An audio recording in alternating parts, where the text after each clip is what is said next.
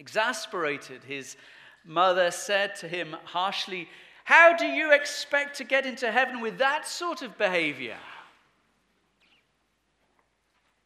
The little boy thought for a moment and then said, "Well, I'll just run in and out and keep slamming the door till they say to me, 'For goodness sake, come in or stay out,' and then I'll go in."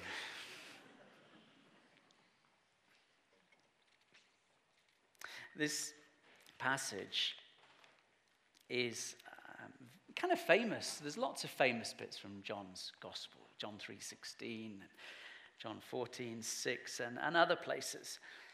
And this passage kind of brings great comfort, but it also brings great challenge.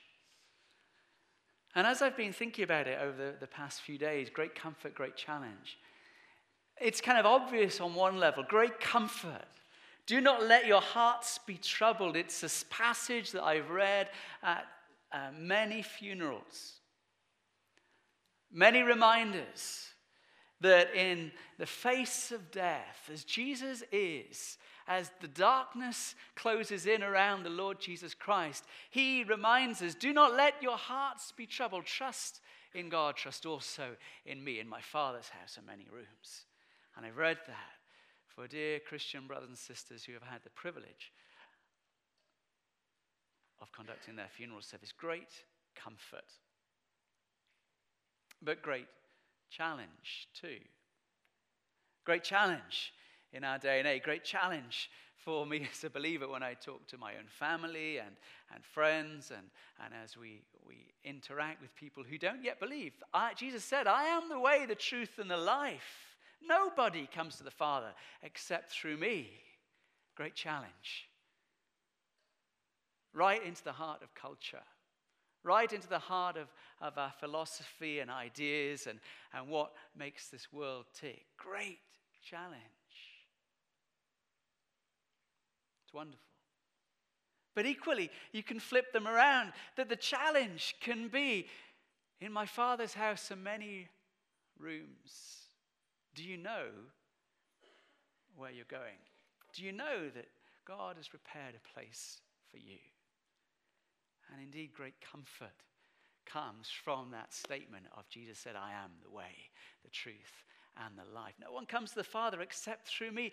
That we can be assured and comforted knowing where we are going, knowing our place, knowing our destiny, knowing security and comfort, knowing that we are with the Lord when we trust his word. Great comfort and great challenge on face value, and as you pick a bit deeper, I hope we'll see that today.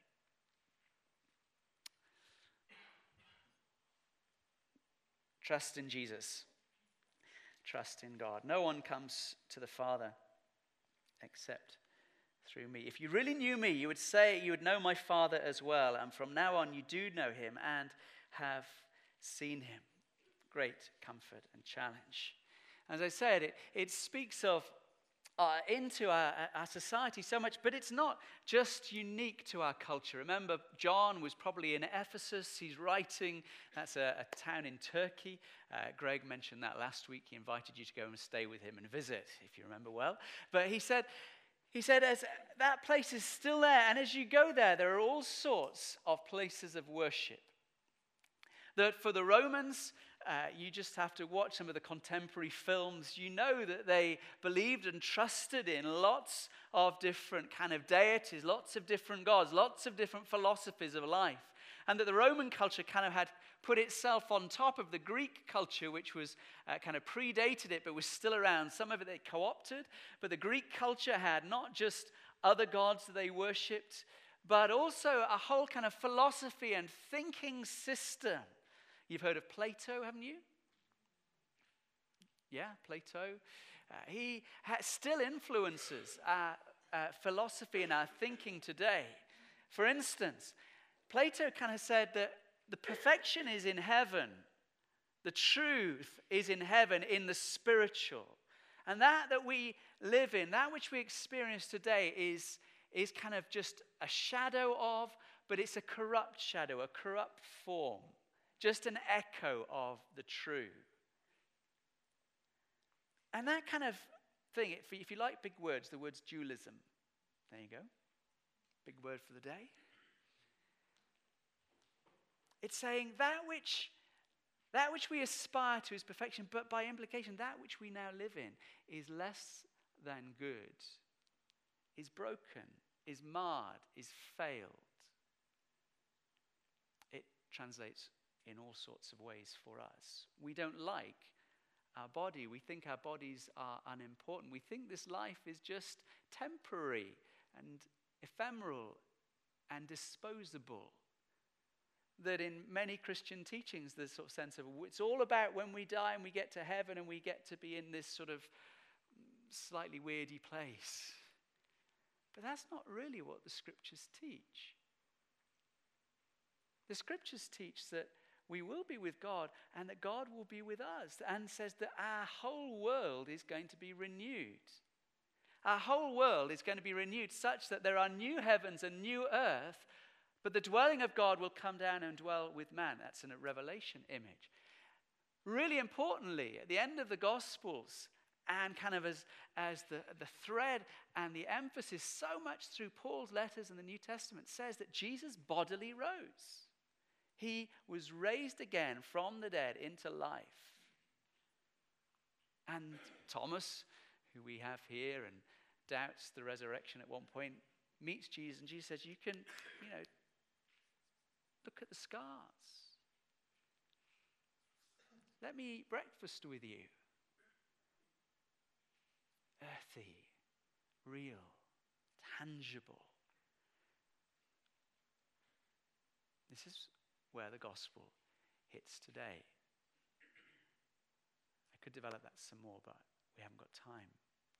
But suffice to say that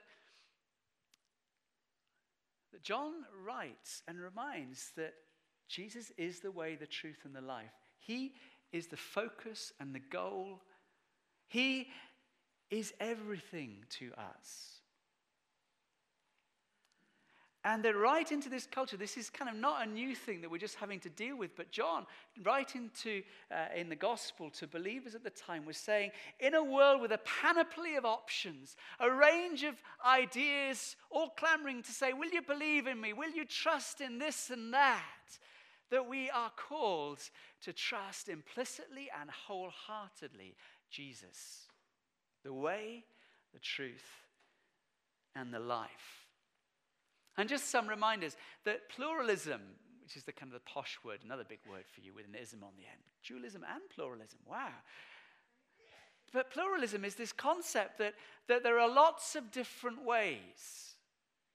You can follow this and that, and as long as you're sincere, as long as you're devout, as long as you don't do anybody wrong but believe with conviction, then that's okay. They all get there, don't they? They're just different paths up the mountain. They're just different bus routes that all end up in the terminus. That's what pluralism states. But actually, it's dishonest. It's not true. That actually Jesus is exclusive. And actually, it's illogical when you think about it. Let me explain this. We don't pretend that all roads lead to London. I want to go to London. Well, pop up the M42. Goes nowhere near London. All roads aren't the same. Not all ships sail to Australia. All flights don't land in Rome. Imagine your response to a travel agent who claims that they do. You tell him you need to get a flight to Rome in Italy, and he taps away and looks at the screen. Well, there's a flight to Sydney. Australia departs at 6 a.m. Does it go to Rome? No, but it offers wonderful in-flight dining and movies. But I need to go to Rome. Then let me suggest Singapore Airlines. Singapore Airlines flies to Rome. No, but they've consistently won good awards for on-time arrivals. You're growing frustrated. I need one airline to carry me to one place, Rome. The agent appears offended. Sir, all flights go to Rome. But you know better. Different flights go to different places. It's not a thick-headed conclusion, but an honest one. Every flight does not go to Rome. Every path does not lead to God. Pluralism is dishonest, and pluralism is arrogant. Because it kind of says, well, just ignore what the scriptures of these different religions teach. We kind of know better. It's arrogant to say, to lump all of these religions, all of these faiths, all of these texts that people class as holy, and say, well, we'll just ignore the details, but we kind of have this overview that says, actually, they're all really one thing in them same. One thing, all just kind of lumped together. They all lead to God. We just need to extract the kind of the kernels, and that's to do with being sincere. I mean, true to what you really do believe. Pluralism, that which we are living in, our culture, assumes it knows that it has some objectivity to assess. But ultimately it doesn't. By taking that view, it's kind of ripping all of the truths, all of the statements, all of the assurances of the scriptures that Jesus teaches and say they count for nothing. It's kind of arrogant, isn't it? It's dishonest. When Jesus really clearly here says, I am the way, the truth, and the life. No one comes to the Father except through me.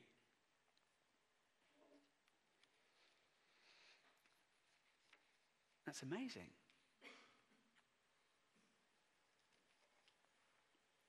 Do you think Jesus is clever? A little bit of thought there. You know, if I said to you, do you think Jesus is loving? You go, yeah, definitely. If I said to you, do you think Jesus is compassionate? Clearly, yes. Do you think Jesus is kind? Yeah, obviously, Edward. Do you think Jesus works miracles? Sure, yeah. Clever? Yeah. It's important just to pose that question. Do we think he's mistaken? Do we think that he actually tells us the truth? And Jesus makes something really clear, very directly. And yet, sometimes we manage to ignore his words and fudge the issue. Brothers and sisters, it doesn't call us to be rude to our culture, but it does call us to be sure. If Jesus says in one of those great I am statements, I'm the resurrection and the life, I am the bread of life, I am the light of the world, I am the resurrection and the life, I am the living water, I am the way, the truth, and the life. Do you believe that? There's lots of nods. Fantastic. But I know not everyone here may have that certainty. And I just hope and pray that as you hear this, maybe you'll be amazed and challenged that Jesus is the way. Jesus offers us life, fullness of life. A Hindu professor kind of commenting about Jesus says this, my study of modern history has shown me that there is a moral pivot and that more and more the best life of the East is revolving around it. That pivot is Jesus Christ. That's a profound statement to say in all the tradition, all the culture, all of the stuff that he would understand, his gaze is being directed to somewhere better.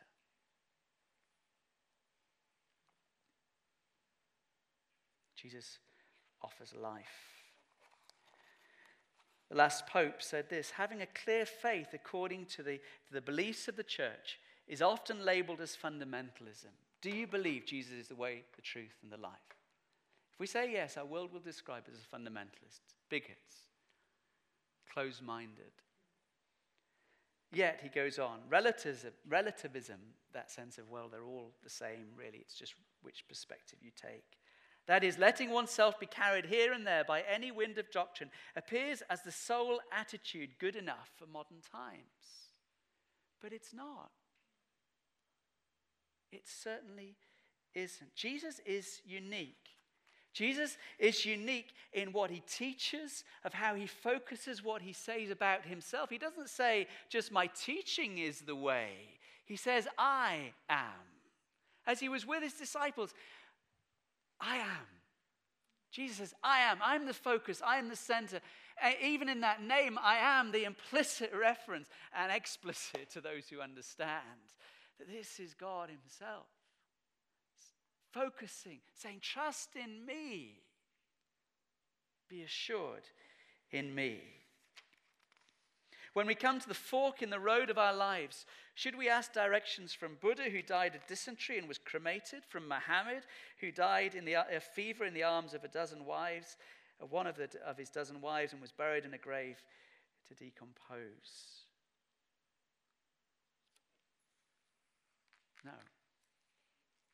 Acts in chapter 4, verse 12. Salvation is found in no one else, for there is no other name under heaven given to people by which we must be saved. It's clear. Jesus tells the truth. It's a great challenge. You may be listening to this as a visitor and thinking, that's a bit strong, isn't it? How can you be so sure? I can be sure because it's a great comfort. I can be sure because knowing Jesus, when I've trusted my life to him, when I know that he has died on the cross for me, wiped away all my sin, welcomed me to meet with the Father again, given peace in my heart, that I have the liberty through the gift of the Holy Spirit to know God's love, to be able to say I'm a child of God, to be sure that I am in his hands. That brings great comfort. I'm not left in the sea of doubt, not left in the sea of uncertainty. Oh, what happens if? I can be sure. Great comfort. Freddie Mercury said it like this. You remember Freddie Mercury, rock singer, group Queen, died in 1991. He wrote in one of his last songs on the Miracle album, "Does anyone know what we're living for?"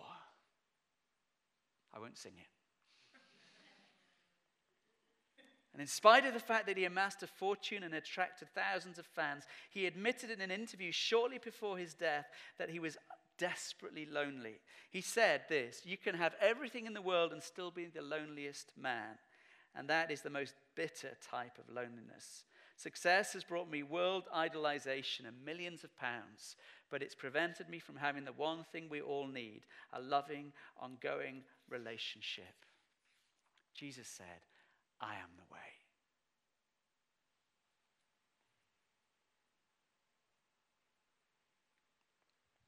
Great comfort. Jesus said, trust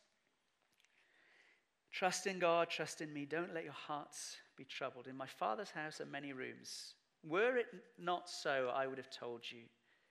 I'm going there to prepare a place for you. And if I go and prepare a place for you, I'll come back and take you to be with me, that you may also be where I am.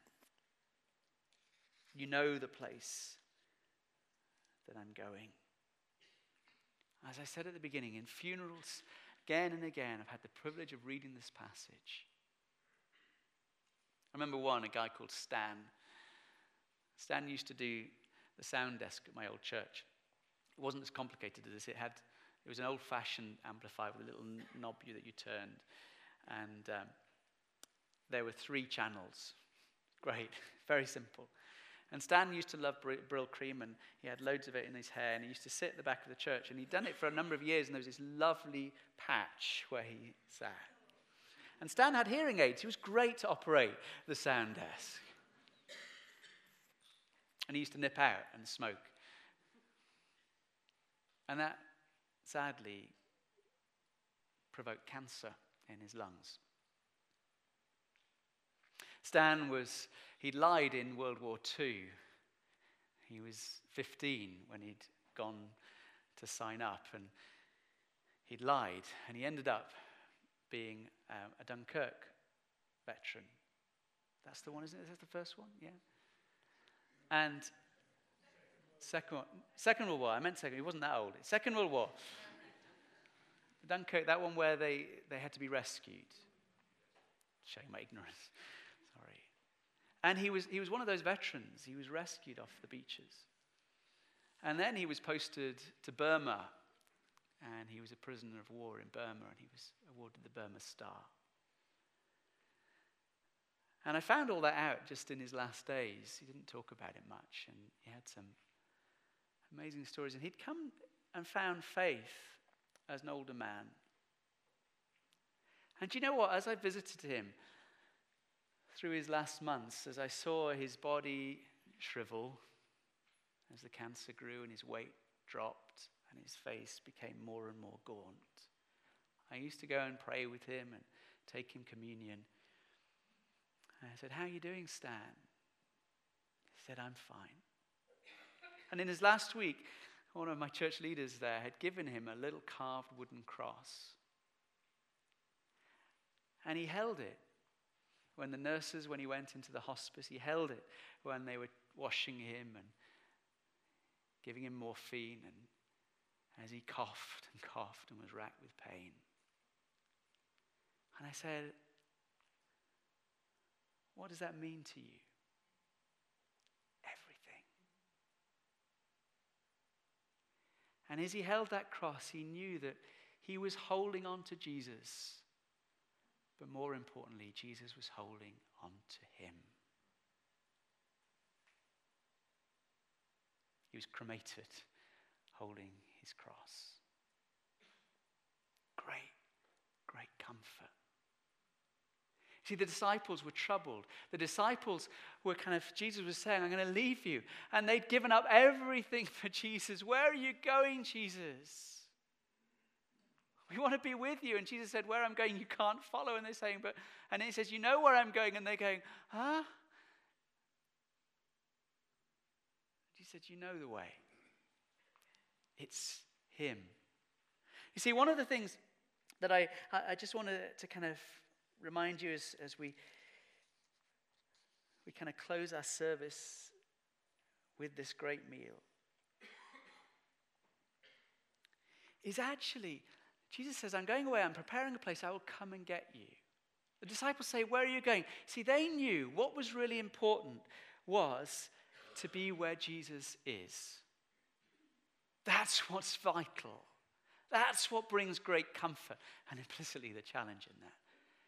To be where Jesus is. It wasn't that they heard Jesus saying there's a great room prepared for you, and go, "Oh, great, 5 stars. Where's the jacuzzi, please?" Actually, they wanted to be with Jesus. They wanted to be with their Lord, their friend, the one that had led them and they'd walked with and seen the amazing power of God through. They wanted to be with him, to stay with him, to be close to him. And that's why they were troubled. "Jesus, don't leave us." It's so important that we stay with Jesus.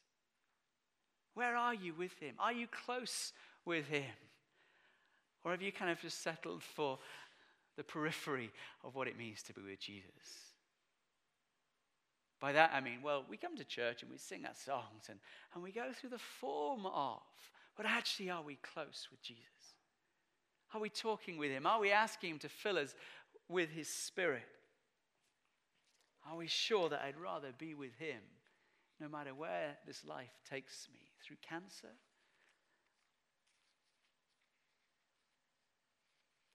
The disciples were anxious. They felt bereft. They felt alone. They felt they were going to be abandoned. Jesus says, "I do not forget you." Do you believe that God is ever absent from you? Do you believe that God ever withdraws from you? Do you believe that God is not close to you always? Do not let your hearts be troubled. Trust in God. Trust also in me. He does not leave us alone. He does not leave us abandoned. We are not orphans, lost adrift at sea. Did you hear that amazing news story this week? The man from Mexico washed up in the Marshall Islands, 18 months apparently, on a little boat. I bet he was glad to be found.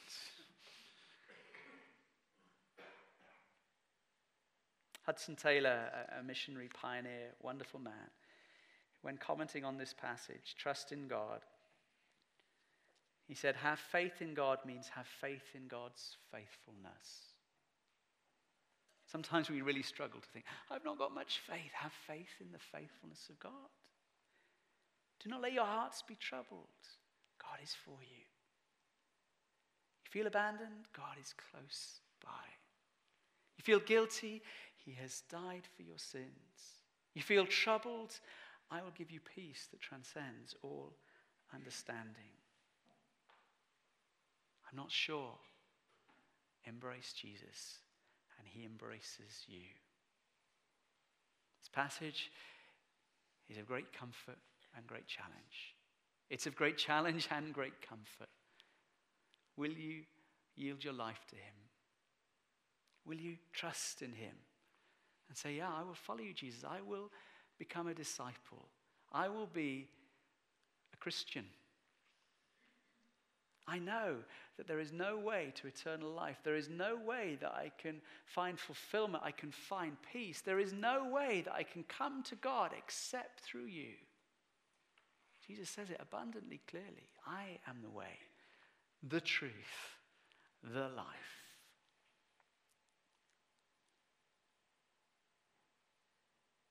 And know that you're held as you hold on to him. His grip is much stronger than ours. Jesus even says, no one can snatch us from the palm of his hand. What a great, awesome God. What a great, awesome meal. Let's pray.